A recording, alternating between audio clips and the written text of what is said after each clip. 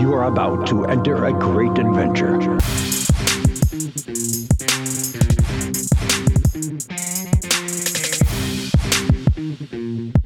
This is Strutting from Gorilla. Welcome back, everyone, to Strutting from Gorilla. This is Big Vito, and I have with me the one, the only, Mikey Cash. How you doing today, Mikey? I'm doing pretty well. I'm ready to rock and roll, dude. Yeah, as am I, man. We're without Big Mango and the Leader of Men. As we talked about our last podcast, they're stepping away here for a little bit. But I got to tell you, after our first one, we got back on the bike. Yeah. I was ready to rock, man. I was fired up. I've been watching WWE and AEW, and today I kind of wanted to, and I think we agreed that we just need to extend the last episode, right? We had a lot of built up emotions from coming back, and I think we kind of let the rat out of the cage a little bit. So we'll give it an extra episode here. So we're going to call this the continuation episode of episode 1. I agree with that. We had way too much to cover and not enough time to do it. Yeah. I mean, and honestly, we could probably talk for, 5 hours on this podcast, but we won't bore and subject our listeners to that. What is this? A WWE pay-per-view? It's not going to be 5 hours. But there we go. Yeah, wow. All right, so hey, there's something I wanted to touch on, and before I forget again, because I put this note on there about a Bret Hart story, and I've been waiting in anticipation this for the last 3 weeks. And now you forgot about it this morning. I know. And you put it, you brought it up. You're like, that's the one thing out of the 500 notes we have on there. So I've been listening to this audio book, which I just, here and there, you know how we are. Like we'll start something, and then if we like it, we'll just keep listening. If we don't, then we usually stop, kind of abruptly. Like a book that I won't mention because we don't want to disparage their right, name, and it really wasn't that great of a wrestler biography book. Yes, I agree. So I'm listening to this audiobook. It's called "We Promised You a Great Show." Okay, and it's I highly recommend it. You don't need to read the book. I don't think it's a long listen. I want to say it's maybe like 12 hours or something. Where if you put it on at night and you listen for a half hour each night, it's not a big deal. But it is very, very interesting. And there was something in there that I wanted to touch on that we had talked about in a previous episode, right? You remember the Bret Hart story we talked about with the Wembley Stadium with the British against the British Bulldog? Mm-hmm. Yeah. What were your thoughts on that match? Like, you don't need to go into detail, but I just want you to kind of give me your thoughts on it. Well, I think it meant a lot. I think for what it was, the fact that it wasn't the WWE championship. It was one of the first times I think the show closed and it was a mid-card championship, which I think was indicative of just how important the Intercontinental Championship was back then and how it was held in that kind of prestige. But also the match itself was incredible. Those two put on a clinic with each other. And I mean, it's one of my favorite Bret Hart matches. It's not my absolute favorite, but it's up there. It's in, I would say, my top 10. So I'm going to give you some inside info according to this book. And I thought this was really interesting because some of the stuff you just said is very interesting about that. So I'm not going to talk about this forever, but I want to give you the background story on it. So that time at WWF, that was right during the legal battles with steroids, right? And Hogan was not in the company at the time. And McMahon didn't know what to do. He was trying to push the Ultimate Warrior at that time, but Ultimate Warrior was very untrustworthy. So he didn't know what to do. And because Hogan wasn't available, and obviously the British Bulldog was a big draw at Wembley Stadium. Sure. He had his eye on that match. And did you know what happened in that match? What? Bulldog was high off his gourd on coke. Swear to God. And 10 minutes into the match, he told Bret Hart he had to carry him through that match. So if you go back and watch that match, Bret Hart put on a 5-star match basically by himself. by himself. And I like looked at that and I'm like, wow, that's really interesting. But it was that match, along with a lot of other work, that really gave McMahon the ability to push and confidence to push Bret Hart. And that's kind of where he sprung. It kind of was a springboard for him. And it wasn't perfect because Hogan came back at WrestleMania 9, obviously, in that whole debacle. And then he left 4 months later or whatever. So, yeah, I mean, it was very interesting. I highly recommend the book, though. I mean, you got to take it for kind of what it's worth at that point. And, but it's outside sources, but there's a lot of other stuff in there that I find really, really interesting. Did you know, this is the last thing I'll talk about because we talk about all the time about this book, but did you know that they pumped crowd noise into events at that time too? They were trying to manipulate, because when Hogan was the baby face, he was getting booed at that time. He was getting booed left and right because he was putting on the same act over and over again, and people were tired of it. But WWE wanted to push him, and they were it's the same thing they do today, and they haven't changed anything, man. They haven't changed anything, and it's crazy to me because they weren't listening to their fans then, and it's the same thing going on now. And I just there's a lot of parallels to what we talk about in that book and to what we talk about in that book. And I just check it out if you get a chance, even if you just listen to it there, you don't have to listen to the whole thing. You can skip through it, but there's a lot of interesting stories behind the scenes that make a lot of sense. And the Hogan thing is very interesting. And the Bret Hart thing, but that was my Bret Hart story. I thought it was interesting because we talked about how much we love that match, and it was pretty much Bulldog wasn't even just high as a kite. Yeah, high as a kite, man. Can't really function. Yeah. If that's him not functioning, I mean, wow. Right? I mean, you know what I know. But I give it I give a lot of credit to Bret Hart. It goes to his character, right? We talk about it all the time. He was the man. He's always been the man. Yeah. And this is just another example of Bret having to make up for the lack of professionalism of the person he's working with. I know, man. But like, this is the crazy thing. And I won't go off on a tangent because we always do. We do. And it's typically a Bret Hart tangent. Yeah, but this is the thing, though. Like, okay, Austin Theory, right? Yeah. Braun Breaker. I think I know what you're talking about. Yeah. They get this push right away. And guys like Bret Hart had to sacrifice for years to even get a sniff of that. And I think it makes a big difference because you don't appreciate it as much as a star because you worked hard. Look at Austin. Austin, it took him years to get where he was. And well, let me ask you this, though. Do you feel the same way about Brock Lesnar? A little bit. He came right in, and it was the same thing. Rocket strap. He did no Intercontinental Championship. He's the very last, I think, legitimate King of the Ring because it's kind of a sham now. Whatever they do with it, it's not real. Like, oh, I know. When it was a pay-per-view, he was the last one, and then he wins the title from The Rock. Yeah, but did you know they created... He's never won another title. He just keeps winning the major championships. That King of the Ring was only supposed to be a one-time thing, and it was created for Bret Hart to give him that push because Hogan came back, and it was to give Bret that push. But yeah, I do feel a little bit of Brock Lesnar that way. But I will tell you, Lesnar went through Ohio Valley Wrestling with Cena and Dave Bautista, so it's not like he came right in and but he's a different breed, right? Like, I just look at him as differently. What pisses me off about Brock Lesnar is the part-time thing. I just don't think that works. Like, it's one thing to be a part-timer and come in and be part of storylines. It's another thing to be a part-timer and come back and just take the belt. Like, I just don't like that. And what I will give WWE credit for is his run right now as a babyface. It's actually interesting. Pretty good. It's interesting. It's actually but Mike, been like, he's like a different kind of, it's a different aspect of his character that we haven't been able to see before. Right. You know, he's coming out in his like overalls looking straight at us Saskatchewan. But what's the difference here, Mike? He's here every week. Yeah, for the most part.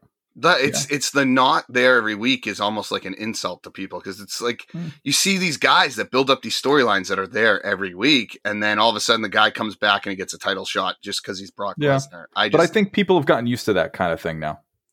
Maybe it's been going on now for over 10 years. Yeah, but I think it hurts. I think of like 2011 when really it was Rock that started this.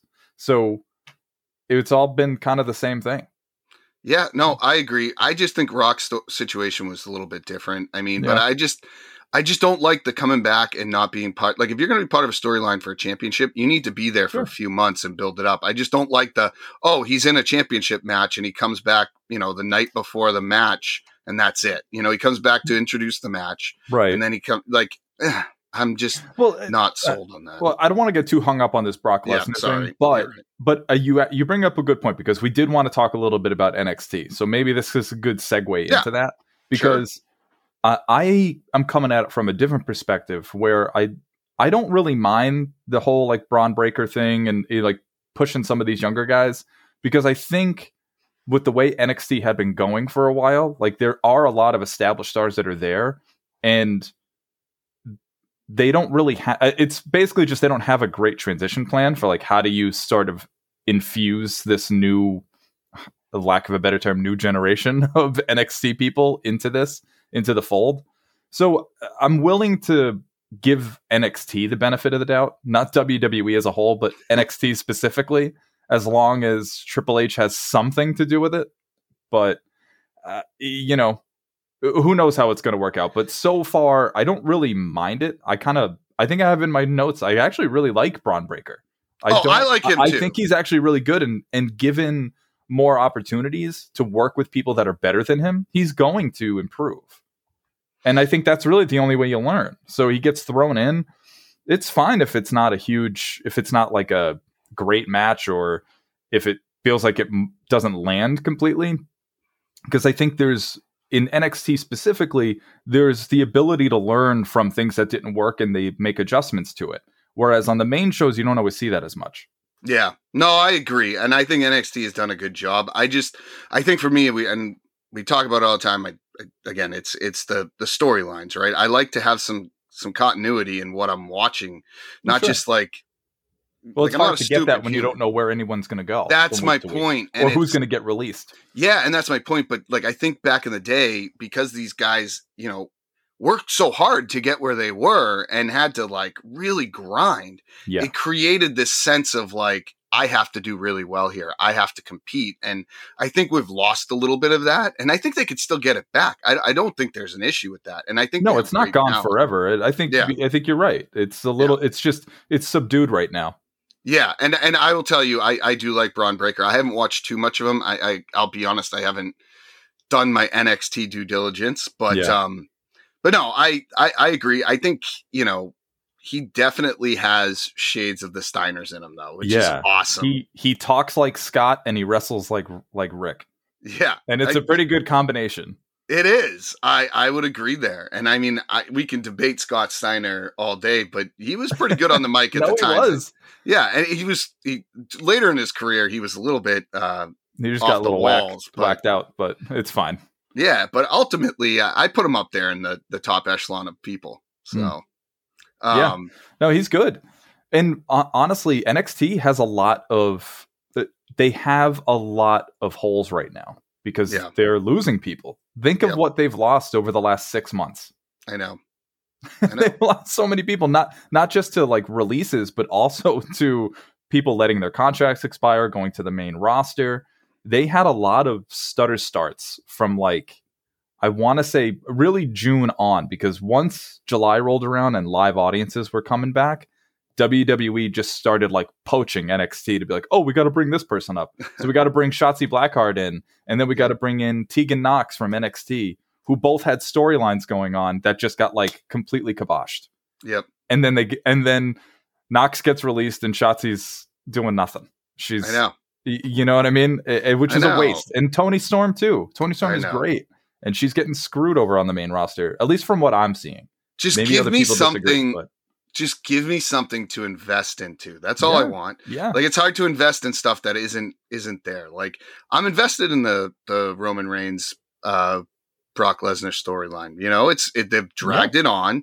They've done a good job. The Paul Heyman thing was awesome last week on SmackDown. Yeah. It's a great through line. Oh man. It's a great through line. This is what happens, I think, when I don't know if it's Vince specifically, but someone allows them to just do what they need to do in the story. Yeah. They give them a little bit more autonomy. I know. And it's funny because they continue to sort of like not learn their lesson of, well, if we allow these wrestlers to actually have input into the story and not just have it be beholden to this one, to whatever it is that the writers / Vince / whoever the hell is in charge on what day, you know, they can actually have stories that people can get invested in and hold true to the character of the superstar, not what this writer thinks the superstar is. And that's the problem. There's a disconnect. There is. And we could talk about this till we're blue in the face because we talk about it all the time. We got to move on. But it's just like you see the shades of it and you're like, oh man, it's so good. And I'll give AEW credit because I feel like they've done a pretty decent job of keeping storylines. And it's not perfect, but I am way more just attached to like even the MJFs of the world, just watching that. Well, there's way more commitment to the story. And I think there's commitment to the story. And just like we said, I think the wrestlers involved in the story are getting input and able to, again, keep things true to themselves. And that translates to the audience. And they're able to remain invested in even if it's not necessarily working as well. You know, like there are some things like that QT Marshall stuff, like I could pretty much do without him on TV. But that's fine. Whatever. We'll just let it go. Or even like the Cody stuff, like it's clearly not really landing and they're trying to like turn it into maybe he's turned in heel, maybe he's not. But I love the new Aleister Black. The crowd reacts. And I think in that regard, you do got to do something with it.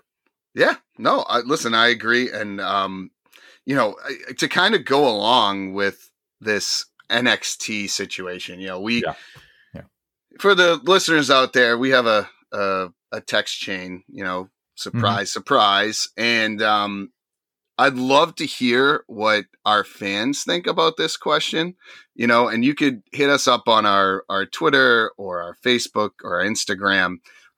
We'll go through all of those at the end here. But I'd love to know, because we had this debate. It just kind of started as a friendly chat. But, you know, who's your Mount Rushmore of NXT wrestlers? Like, I don't think we need to do a whole show on this. No.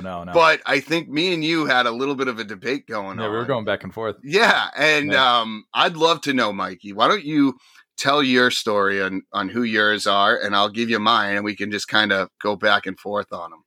So for me, I mean... Does the Mount Rushmore have to have 4 people? Or can it just be like who's kind of like your all-timers? Like I call it Mount Rushmore, but it's more like your Mount Rushmore, staples, your pillars, your staples, if you're going to use an AEW term or whatever. But but for me, the people that fall into that category are Sami Zayn. I think he embodied NXT for a very long time. Yep, and people were really invested in him. I would say Bayley represented that. Finn Balor. I mean, as soon as that guy got in, he made an impact. And he's one of the few that's had 2 successful runs in NXT. He went to the main roster, came back in like 2019, and had like an incredible 2-year run on that brand. Absolutely carried it. And I would also say Asuka. I mean, she really changed the game. When she came in, absolutely dominant from her first match to her very last match. Yeah, unbelievable. And I'd include Samoa Joe in that too. You took mine. You didn't mention him on the text chat, you son of a bitch. Okay, God, let's forgive whatever I did or did not say in the text chat. Okay. Samoa Joe is up there. He was great, especially his feud with Finn Balor. Yeah. They made each other there. Even with Shinsuke.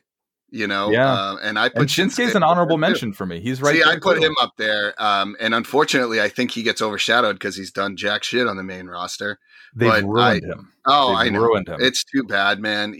To me, he was like, again, he's that guy that wrestles and puts on a story through wrestling with his strong style, and he's not a guy that's going to be on the microphone and talk. Unfortunately, it's just not his thing, you know. And they keep putting a microphone in front of his face, and then they're like, "It's not working." Like, no, and yes, I get it. You know what? You can keep what they're doing on the main roster and how they develop storylines, but when you have a guy like Shinsuke and you bring him up, use his strengths, man. It's like there's a Steve Jobs quote where it's like, I hire smart people for them to tell me what to do, not for me to tell them what to do. It's something like that. It's not verbatim. I gotcha. And it's like, I use that style, like when I'm managing people. When I used to coach baseball, I used to do that all the time too. It's like, take people's strengths and use them. Don't try and take their weaknesses and build it up. Like, just use what's good. Like, and that's what NXT did. They had a really good track record of doing that.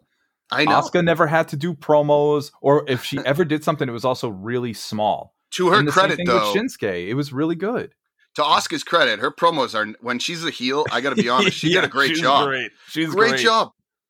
Great job. So she took that and ran with it. And Asuka is I agree. I put her up there with the Charlotte Flairs of the world. She's an anomaly. Like, she's one of the few that was able to go onto the main roster, and they were still giving her shit to work with, but she was just making chicken salad. Like, she was killing it.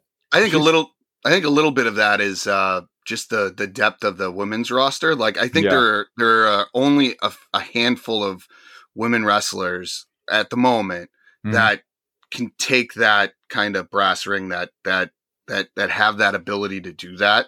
I think you look at the Charlotte Flairs, you look at the Baileys, Sasha, Bianca. Sasha. Yeah, there's a few on there. But like, you have to give them that credit because they have those people. Like, you look at AEW and you have Britt Baker, and then you have some people that could get there, but they're not at that level. I don't think.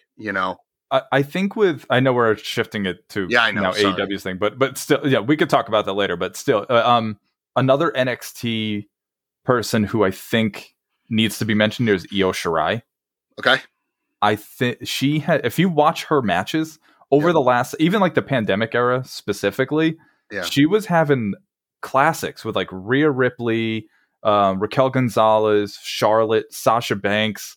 She has really carried that division since Asuka left. I think it took a while to kind of find who that successor was going to be, and I think it was Io Shirai. I absolutely love watching her work. She's amazing. Yeah, no, I agree with you. She's very good. And especially, she was in that match where she jumped off the fist, right? Yeah. Yeah, which was awesome. And Gonzalez, I think, has a chance to be pretty good too.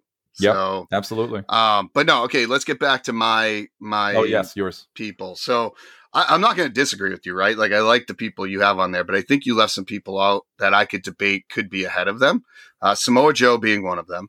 And I also really think Bobby Roode could be up there. You call it just his gimmick, whatever it was. But I mean, I went to that NXT event. We went to an NXT event takeover in Brooklyn. And to me, he was the guy that I was looking forward to going to see. Maybe because I watched TNA a little bit, so I had a little bit of that. Right. That you were already invested. Yeah, so maybe that was it. But the other one is, what about Johnny Wrestling there? Johnny Gargano and Ciampa. You know what I mean? Like, those two. You're right. It's not that I disagree with it. It's just I think I'm almost like describing different eras of NXT. So it's sort of, for me, what I resonate with more is that era of it. Yeah. Even though I absolutely love like Ciampa's work when he came back as a heel. He got injured and like turned heel on Gargano, and they kind of like just had this story sort of dragging out for like another year while he healed up. But when he came back, I really loved Ciampa's work. When he was coming out with no music and he was just walking out and people were just booing him, and that was essentially his theme, I thought that was awesome. Yeah. No, I absolutely agree with you. But no, I mean, listen, if the people listening would love to hear their thoughts too, so tweet at us, let us know, tell us we're completely wrong. It doesn't really matter. But I'd love to, this is a complete debate. I mean, you could really pick a bunch of people in this kind of, it's kind of like, it's like picking a AAA, the best AAA baseball team of all time. It's like, it's a little bit more difficult than it is because, you don't get the full story. Like you go into a WWE and they stay in there and you get multiple storylines over a course of work. And you don't really get that with NXT because they move on or they came from someplace else where they had history. i.e. Samoa Joe, right? Like if you go back and watch TNA, and we should do a show on TNA one time because they had a good run at some point. And listen, it's probably not to the level of AEW, but they had a good run. And I think they did some good stuff that if you go back and watch, you'd be pleasantly surprised. And Samoa Joe is a big part of that. Yeah, no, I agree. But and AJ Styles. I think what we're talking about though is really comes down to a credit to NXT because the fact that we have so many wrestlers that we can choose from means that all of them were able to develop down there and not even just develop, because it's not like Ciampa necessarily moved on or Gargano moved on. Like there was a lot of people that kind of were NXT mainstays. And I mean, for a long time, we thought Balor was going to end up just never moving up and just staying down there. And he loved it. The same thing with Bayley and even, Sasha loved NXT too. Yep. But it's a testament to the work that they allowed the wrestlers to kind of collaborate with on. And when you see interviews with people who were down in NXT, even Adam Cole talked about it during his presser, when he was debuted at All Out, he talked about the fact that there was very much like a family atmosphere down there where everybody was sort of included on the creative process. And that's the thing that's not happening really now. Yeah. And so that's why you see the change in NXT, because Vince has taken more of a creative director role down there. So it's sort of like you can see elements of when it happens because there's been segments recently on TV. And I know I'm kind of switching gears, but you can see some of these vignettes and you're like, that's a Vince one. That's a Vince one. It's like you're watching two different directors work and you can tell which one is which. I know. I agree. I agree with you there. But no, there's some good stuff coming out of there. And I'll just, before we move on to I want to talk a little bit about some stuff that's going on, especially like the Jeff Hardy situation. But before we do that, the last thing I wanted to touch on was the situation with oh my God, I lost my train of thought, Mike. This is what happens when what's happening to you? When you have a million things going on in your brain and you're going a mile a minute with this podcast. Well, we're talking about NXT, and there was something else I want to touch on. But you know what? Just like we did in the last episode, when my train of thought comes back, just talk about Jeff Hardy. Yeah. All right. Yeah, Jeff Hardy. Let's talk about Jeff Hardy. So he got sent home. What was it? A couple of weeks ago was it in Texas or something? He was at a house show or whatever, and it became kind of clear that like something was off with him. So he ended up like leaving the match. And I don't know if you've seen it, but on Instagram, like people posted a ton of like pictures or videos of him like walking through the crowd and like signing autographs. And he honestly seemed kind of fine. And so now they ended up saying that they offered him help rehab. He said no, and then they let him go. And what's been interesting since then is that typically when this has happened with Jeff, he's just sort of fallen off the radar and will go into either hiding like on the Hardy compound, or he'll actually go into rehab. But it's very interesting that other people are speaking up for him, including other wrestlers, which is not something we've seen in the past when Hardy's had these kinds of like hiccups, shall we say. Yeah. Also his brother, also his wife. And I don't know if you've seen anything recently, but he just did like a live music show. Like he's just kind of doing an acoustic set and he looked fine, which leads me to think maybe he kind of like he duped them, purposely like did this to get released so that he could just like stop. I mean, I watched it a few weeks ago and I apologize that I feel a little all over the map here, but he did that podcast with Austin and he talked about how he's not sure how much he can keep going with his body and how much pain he's in. So I wonder if this was kind of his way of like, all right, well, the WWE schedule really isn't working for me anymore. So maybe I got to take the step back and just do some of the things that I really enjoy doing. And who knows? I mean, it's possible that being back out on the road was more of a trigger for him than being home and doing all these other things, doing the music. And it could be. No, it could be. And here's the thing, like, no matter what the situation is, if he's having issues with substance abuse, obviously, right. If it is, then he should be getting help. I hope. Right. And we want to wish him the best like that. You don't want to mess around with something like that, especially with, the past with all of these wrestlers dying. We've seen so many people die. Yeah. Before you don't want that. No, you don't want that. And if that is the case, I give WWE credit for putting their foot down and saying, hey, we're going to take your health seriously over over wrestling, which they've never really done in the past. So, or haven't done a lot in the past, basically. Right. So, either way, I hope he gets better. I mean, I enjoy watching him, and unfortunately he was very underutilized, I think, in his time back here. I can't say that I was a big fan of them using his substance abuse in a storyline. Like, I don't think that that's something they should have done, but they did the same thing to Hawk. I know they did. And it didn't work then but either. Times are different. Times are different, man. Like, back then they were doing stuff that really crossed the line, and nowadays they don't do that. Like, they don't really do that. Yeah. So why are you pick and choose? You can't blur a line and then all of a sudden choose it one time. And, Kurt Angle even said, and I'll use this as a parallel because he recently said, he's like, I knew coming back to WWE that I was going to have to pay my dues because I left for however many years, 11 years. And he goes, I knew that coming back. I knew I wasn't going to get booked great. He goes, but I did it for the fans because I had my best times at WWE and I took whatever they wanted to give me on the chin. And that's the way it was. At least I gave my fans a chance to see me one last time in WWE, which understandably. And I think that's why he kind of ate crow when he came back. And I disagree with the way they do that. Like, I get it. You're the big boss. You want to make a point, but why? What, there was so many. It makes no sense now. It makes no sense to do that kind of stuff. And especially if you're making a story out of someone's struggles, real life struggles, if this was like a Hollywood studio that was working in collaboration with Jeff about it, then I would be like, okay, I could trust it. But we've seen time and again that this creative team has no fucking idea what they're doing. So trusting them with such a sensitive subject about someone's actual life, I don't trust at all. Yeah. No, so you knew it wasn't going to come out well.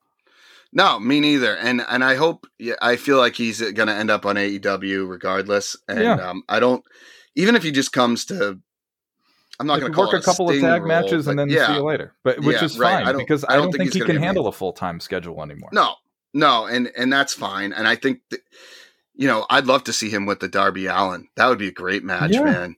Like, there'd be some good stuff to come out of that. But anyways, I just wanted to touch on that. But let's move along. Again, this episode's a little bit all over the place, but we have a lot we want to touch on, and I'm fine with that. We usually we hit our bread and butter with like episodes on older stuff, and you know what? The fact that we have so much to talk about on like what's going on now, that's a good thing. That's a good thing. So I wanted to touch on something because we're on the subject of things that are just like not really like it's not cool anymore to do this stuff. Like, so I wanted to touch on that whole MJF CM Punk thing, like the use of like Britt Baker essentially as like a story tool here for them of, oh, you're only complimenting her because you want to get in her pants. And it's like, why does she even need to come up? Yeah. No, hey, listen. Like, it's not like it isn't 1998 anymore. It really wasn't cool back then either, but we were just 14 and not really mature enough to see what was going on. But like, it doesn't need to happen. And like, I know that CM Punk addressed it like on Rampage. He came back out, or was it it was one of them. He came back out and had like a rebuttal when they were in Long Island, which was the worst place for him to come do this rebuttal because I'm from Long Island myself, but there are a bunch of idiots over there. They have no idea what they're doing. So yeah. So I'm going to agree and disagree with you on this because I also understand, and I think it's a different era, but I got to tell you, from a character standpoint of MJF, it makes you hate him that much. No, it does. And I think that's the point. Like, it's not necessarily like a dig at her or anything. I think it's just, it hits a nerve for a lot of people right now. Mm-hmm. And MJF, that is what he is good at. He does a great job. And sometimes I can tell you he probably goes over the line, but if you go back to the days when we loved wrestling and it was all good, right?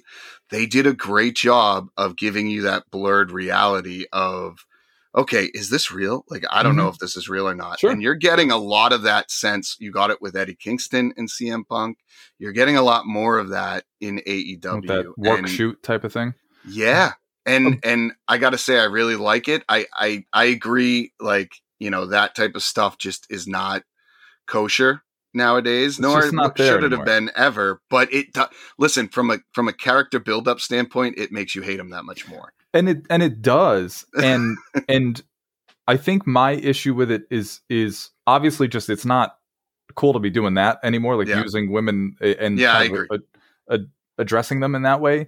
But also from like a women's division standpoint, she's your women's champion. That's true. And she's being used as essentially a pawn. You're already struggling if you're AEW to get people to care about your women's division because you haven't really put that much into it yet. So they were already behind the 8 ball, and now they're doing this. So what that does again is in people's minds, they're just not taking it as seriously. Yeah. Or at least it opens it up for that to happen again. Like, see, you could look at it the other way too, though, because I look at it as she's so over that it just makes people a little bit more sympathetic for her, and it puts her over even more. But I also understand not what the you're point. saying. If she's a heel champion, why am I supposed to feel bad for her? Yeah, but I don't know. We're supposed to hate MJF, but we're supposed to like Britt Baker now. Yeah, where it doesn't make any sense. But I also think a lot of people like MJF as much as they hate him. I think they respect the fact he's a good heel. Like I weird. Get it. You're almost seeing the Austin effect, right? Like to some degree, where he was this like conniving character that people were supposed to hate, and then he goes against Bret Hart. Bret Hart does that double turn, and it's like all of a sudden the heel is the hero. And I don't know. I agree with you, but I can also, playing devil's advocate, I can see why that type of style can work. And if you watch his promos, he's really good at digging that knife, man, into people. No, he is. Yeah, it's like... And I've heard Jericho talk about the fact that sometimes he'll talk to him and say, like, you got to take your foot off a little bit. Well, he got in trouble once. But this is a situation where I think he needed to take his foot off. I know.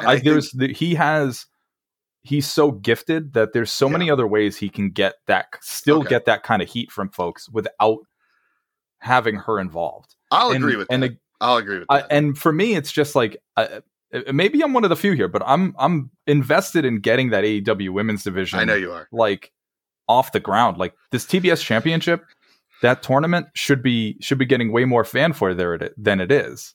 Yeah. But it's just like, all right, so we got it, and we've gone 2 weeks without anything.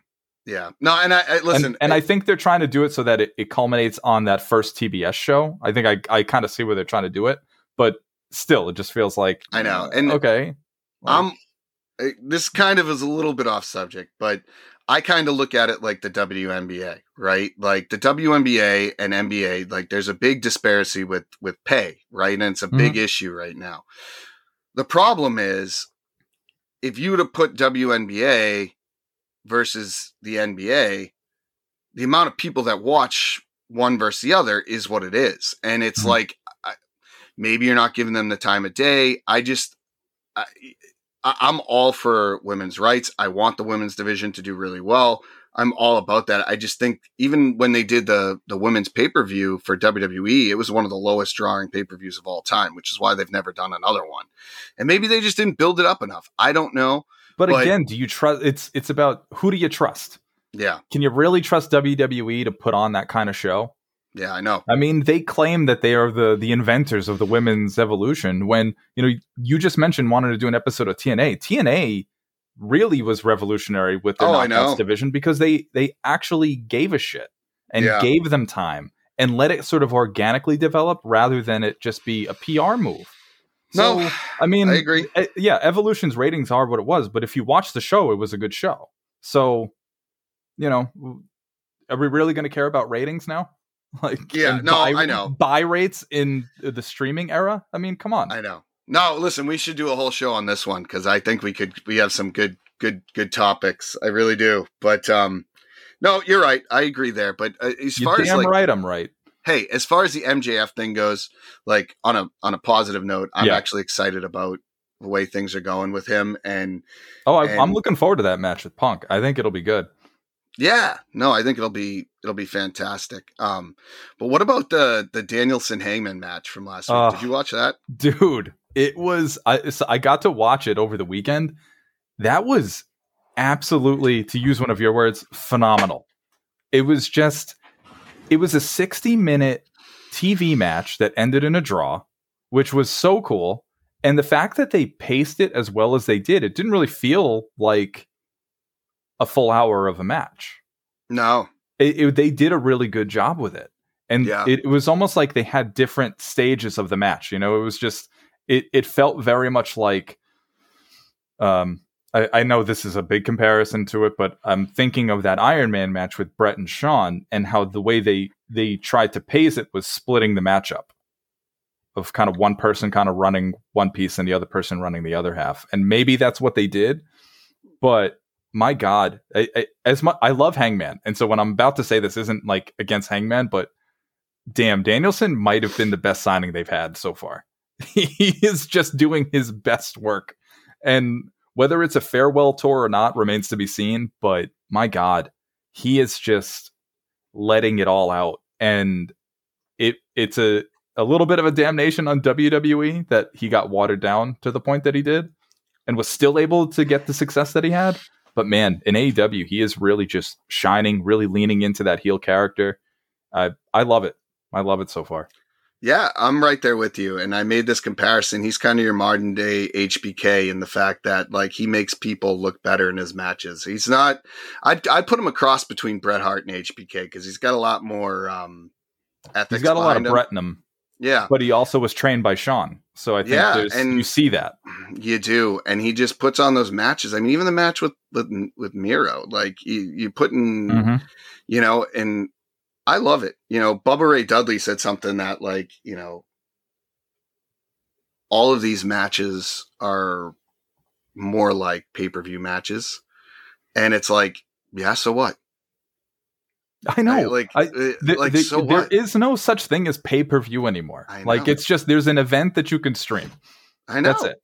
Yeah. I love to see these guys put on good matches. That's what you want to see. Cares. You know? Yeah, no, listen, I'm 100% behind that. I think Danielson's been great. I really do. And I think it's going to continue to get better.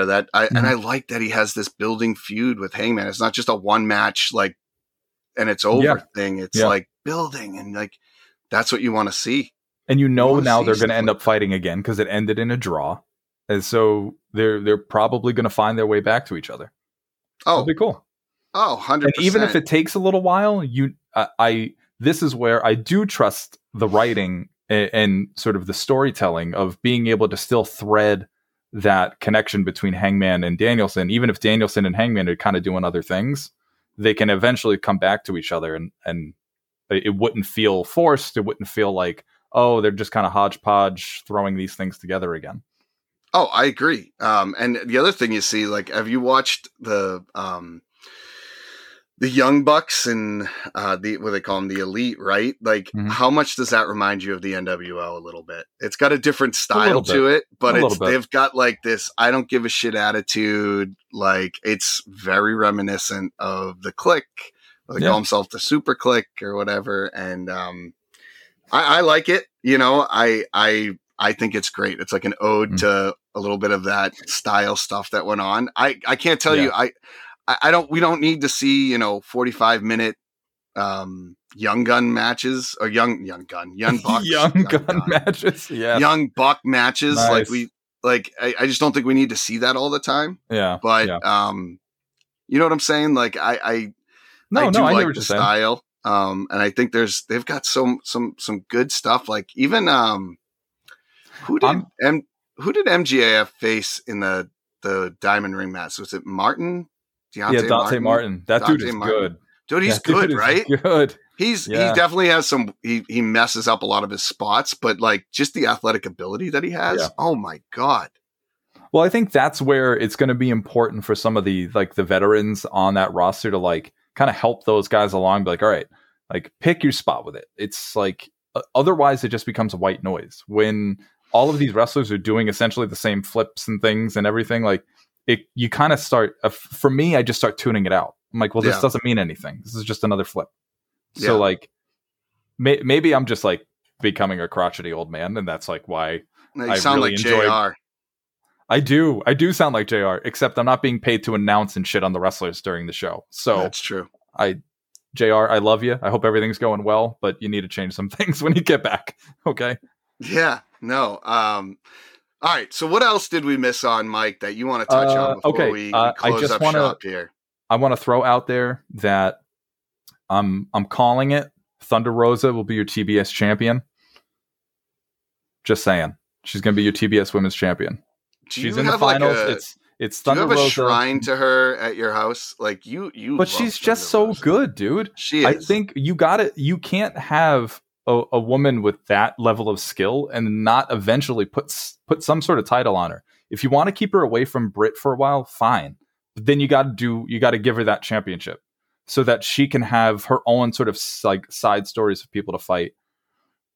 I mean, maybe they'll give it to Jade because Jade can kind of maybe like run the gauntlet, but she hasn't had a lot of long matches, and so I almost want to hold off and see like what happens when she's legit challenged. So like how do things go in this tournament for her? Like what's her performance like? Because I see a lot of potential with her. I think she could be really good, and I like her character. I like smart Mark Sterling. I kind of think he's hysterical. He's just like he just loves her. But no, so I think I don't think Ruby Soho necessarily needs it, or really Nyla for that matter either. So really, it's between Thunder Rosa and Jade that I think like really need it. Yeah. Okay. But that's just my thing. But you know how I am. Listen, you're more of an expert on it than I am. So I agree. I do like Thunder Rosa. I just know you have a secret crush on her, and I think she has one on you. She follows you on the Twitter machine. So hey, she's a badass, man. She's a badass. Deal. That's a big deal. The other thing I wanted to touch on that I missed, kind of like end of the show notes here. So the Warrior, the Ultimate Warrior, I know this is back in the day, but in this book that I'm listening to, they talked about how, when he left WWE, it was on terrible terms. And for a while, they axed him from the WWE, history. Okay. And I don't know if you remember, but I find it very ironic. They have the Warrior Award as this prestigious thing. After the self-destruction of the Ultimate Warrior. Yeah. I mean, the guy was like anti-gay, like racist, all this stuff, and blatant about it in how he would talk. So it's like they built this legacy around a guy they wanted to get rid of a legacy about just because he came back and they inducted him to the Hall of Fame for like a month's period. Like, it's crazy to me. Like, why are you bringing this up now towards the end of the show? I feel like we need like this needed to be like the start of the show so we could have more time to dive into this. We're going to start calling this WWE logic, is what we're going to call it. Cause it's just hypocrisy. Don't understand it. They make a lot of claims about what they believe in, but it's really just to sort of attract different people to watch the product. I know. It's all calculated. I know. I've been doing it forever, and I get that. Exactly. It shouldn't be a surprise to you. No, it isn't. I had to bring that up because they mentioned it, and I'm like, that's a really good point. Now they have this like prestigious Warrior Award that they promote, and it's like, okay, well, sure. Yeah. Yep. You're a warrior, to show you like just another example of why like what they do means nothing. They inducted Kid Rock into the Hall of Fame, into their like Celebrity Wing Hall of Fame. And he still won't let them use their music on old replays. So if you watch like Undertaker entrances from the year 2000, it's just his Jim Johnson theme. You done it now. Yeah, that's right. Like, yeah. But they won't let them use American Badass, which is very similar to the Eric Bischoff. He's back. I'm back. Yeah. I agree. Did Eric Bischoff sing that song? I forget. There's a couple of wrestlers who've sang their song. I know Michaels did it, and Tyler Breeze did it. We'll have to Jeff put Hardy with his. He had his thing. Yeah, I don't know, but it's interesting. So, all right. Well, anyway. Listen, we're short on time here. Is there anything else you want to touch on? I think we covered pretty much everything that we wanted to talk about. And it was fairly quick. And yeah. I think we can branch off some of this and actually have a legit episode on some of this stuff. So let's just keep the listeners attuned here. Our next episode will be another IRL in real life episode. We're going to talk about the road to the Rumble. Probably cover day one. Yeah, talk about day one, a few things going on. We're going to try and keep these in real life episodes going during main pay-per-views type deal. But then we also have some good stuff coming up. We're going to do an episode on The Rock, which I know you are we got to give that one some time because I know you want to really let that one marinate. I got to reread his book. We got a Mick Foley episode. We're going to do a Territories episode. So we're going to mix them up a little bit this season and have some fun. But Mike, let's give the listeners, if you have something that you want us to talk about, you disagree with us, we are on all of the socials here. You can check us out on struttingfromgorilla.com. Check it out there. You'll see all of our podcasts. Shout out to Leader of Men for putting together a fantastic website. Yep. You can also check us out on Twitter and TikTok at @from_gorilla. And I will let you take the Facebook and Instagram handles.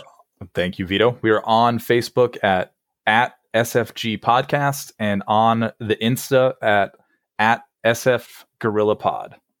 So you have plenty of ways to get at us and, tell us we're wrong, tell us we're right. If it's Twitter, you'll probably say something insulting. Wrong. Yeah, if it's Twitter, you'll probably say something insulting because that's what Twitter does.